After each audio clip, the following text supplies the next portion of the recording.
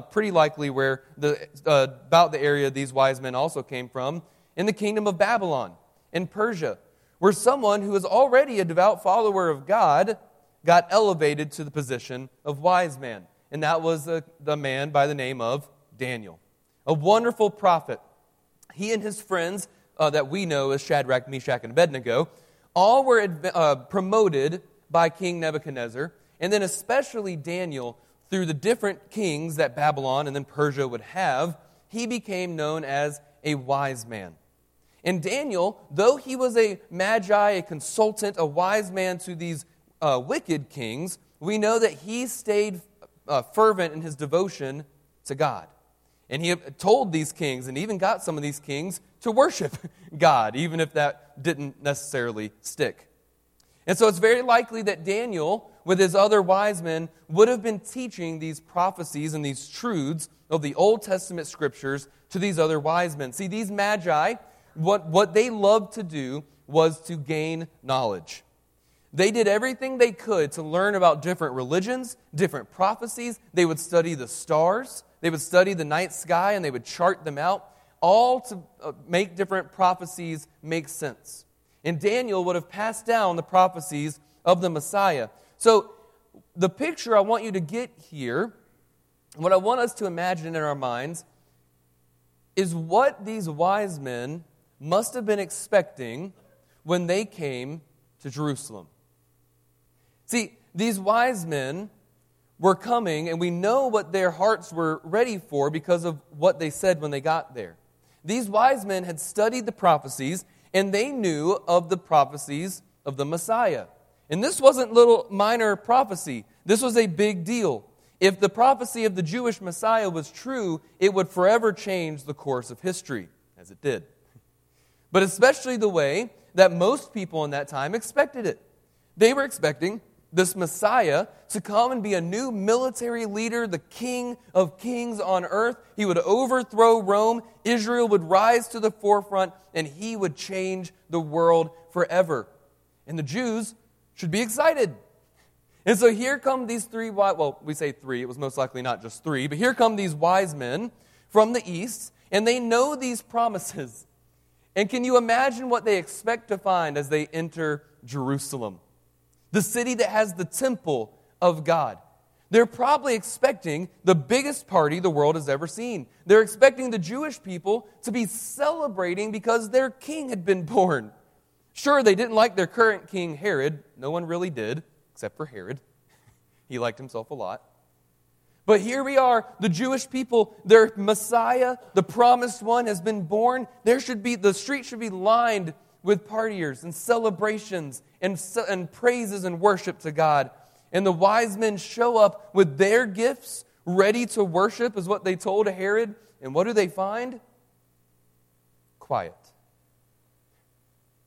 They find a king who's mad to hear about this because he doesn't want to give up his throne. And he finds a bunch of people in their homes afraid to say anything, even if they do know the prophecies, because of that king. They find nothing. So much so that they get to the king, who should also be excited, and he doesn't even know the prophecies himself. They say, hey, where is he who is born king of the Jews? And Herod says, that's a great question. Let me ask my scribes, let me ask my priests.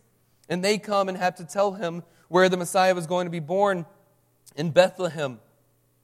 And so, how can we be like these wise men this Christmas? Because I think it's way too often that Christians, especially here in America at Christmas time, are more like Israel in this story than we are these foreigners. These I keep saying three. It wasn't three. The wise men, however many there were. The wise men, we want to be like them. So first off, what caused these wise men to make such a journey? Well, as I said, and this is going to really factor in at the end of this, but they understood and believed the Bible's prophecies. No matter how they got them, whether they really were passed down through the generations by Daniel, or if they, like many other magi in the time, just studied a lot of prophecies, they knew them. And they understood them, and then when they saw the signs, they believed them. They even knew the quote from, they knew about the prophecy from Micah chapter 5, verse 2, that is quoted about where it would be in Numbers, or that he would be born in Bethlehem. They knew the prophecy of the star from Numbers 24:17 that says a star would come from Jacob and a scepter would rise out of Israel. They knew these, but they didn't just let that knowledge sit. Because if we're honest, we have a lot of knowledge today, don't we? We can Google whatever we want. And I'm thankful for that. That helped me this morning in my quick preparations. That's a wonderful thing. But as I've learned from teaching middle schoolers especially, I've laughed about this with Jessica a few times this week. I've had middle schoolers writing a research paper for me at Anderson Christian School this week. And even though they have more access to technology than any of us ever had in school, they don't know how to use it. I told them to research a certain topic, and all three of my classes had multiple students come to me and say, "How do we look this up?" Well, you have Chromebooks that run through Google. Okay, then what? You Google it, right? We have access to technology, to all of this knowledge, which is a good thing, but we don't actually do anything with that knowledge, and we don't love that knowledge anymore. I've seen that so much in our current generations. There's no more love of knowledge. There's no more a love and adoration for that. See, these wise men are wise in the same way that the book of Proverbs teaches us about what wisdom truly is. In Proverbs chapter 9, verse 10, it says this: "The fear of the Lord is the beginning of wisdom, and the knowledge of the holy is understanding." See, these magi, these wise men, might have lived far off in another eastern country, but they had a fear of the Lord. Not an afraid kind of fear, a respect for what this God truly meant for humanity, and for what this prophecy of a Messiah, of a Savior, meant for humanity. They were awaiting the fulfillment of the promises made in Scripture. They had built their knowledge of the holy, and they were ready to worship when the time came. But then they got there, and Herod and Israel were not. There was no true fear of the Lord among the Lord's people. These outsiders show up expecting celebration, and instead they find nothing. The only thing Herod feared was losing his throne, and the people only feared Herod. It seems that they had forgotten the promises God had made them and had taken their focus off of God. So, church, I pray that we don't do the same. I pray that we would be like the wise men and look expectantly for the fulfillment of the promises that Jesus has made to us. Is that what we do as Christians today? Not just at Christmas time, because Christmas time we're looking back in the past, right? We look at what Jesus did when He came to earth as a baby, to be that incarnation, the God-man, God in flesh, here to die for us. But we don't just have things to look back on. We have promises that we should be excited about and worship our King for today. I could spend 3 hours going through the many different promises the Bible makes for us, but let me just give us 3 this morning that the Bible gives us that we have the hope and expectation to worship God for today. When Jesus was here on earth, He promised to us the Holy Spirit. In John 14, verses 16 through 7, Jesus says, "I will ask the Father, and He will give you another advocate to help you and be with you forever, Spirit of truth, for He lives with you and will be in you." Aren't you glad for the Holy Spirit today? Aren't you glad that we don't even have to wait for that anymore? And the Holy Spirit is such a big deal that Jesus told His apostles, "It's better for you that I go away so that the Holy Spirit..." I know that we can pray for the people in our church who are sick this morning because we have a Holy Spirit that will go and comfort them. I know that we can pray for those who are shut-ins and homebounds today because they can be lifted up and encouraged by that encourager, by that Holy Spirit today. And whatever we're facing, whatever struggles we're going through, when I am suddenly given a sermon that I need to preach this morning, I know that I don't have to rely on Jordan's strength. I can rely on the strength of the Almighty, everlasting God through His Spirit who dwells in me. And so can you, church. That's a wonderful promise that Jesus has given us. Do we celebrate that? Do we even talk about it? There's a wonderful book that I had read a number of years ago by a pastor named Francis Chan called The Forgotten God. And he talks about in that when it comes to the Godhead, the Trinity, everyone talks about the Father and the Son, and then every now and then we're like, oh yeah, there's a Spirit. Don't forget that promise that the fullness of God dwells within you. It's a wonderful promise that He gives us. But then we do have those future promises. Jesus promised a place for us. In John chapter 14, verse 3, Jesus said, "And if I go and prepare a place for you, I will come back and take you to be with me, that you also may be where I am." Church, aren't you glad for the promise that one day we will be with Jesus? And it doesn't just stop there, because what's that going to look like? We don't even need anything else, right? If it was just be with Jesus, that's all I need. If I could just sit at the feet of my Savior for all of eternity, that sounds good to me. But we get more promises.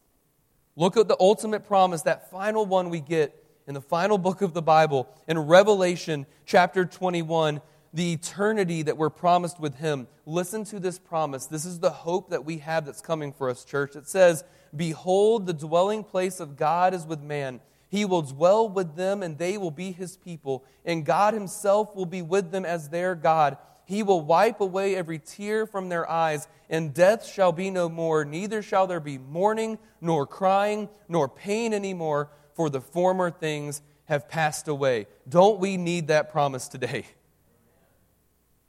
Those are the promises we have, church.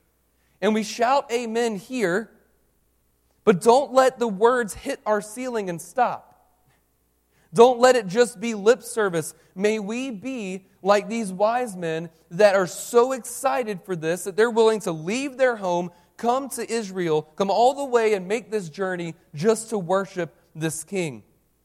So what are we believing in this Christmas?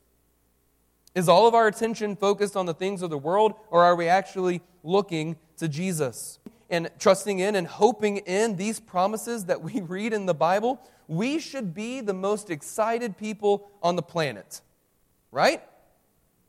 And I often wonder, though, what it would be like if we had a Christian come from a part of the world where Christianity is illegal, where every time they have to meet for church, it must be underground, where they have to hide, not because they're ashamed, but because they will be arrested and or killed if they are seen publicly gathering and worshiping Jesus. Can you imagine what they might be expecting at Christmas time if they were able to come here and come to one of our churches here in America, especially here in the Bible Belt, right? They're like, oh, there's even that has Bible in the title. This is going to be great. What do you think they're going to imagine? They're going to show up expecting people going nuts for the Savior. They're going to expect the crazy people that we see at sporting events or concerts. They're going to expect to see what the wise men expected in Jerusalem. The streets lined with people shouting praise to the Lord. Our Messiah has come.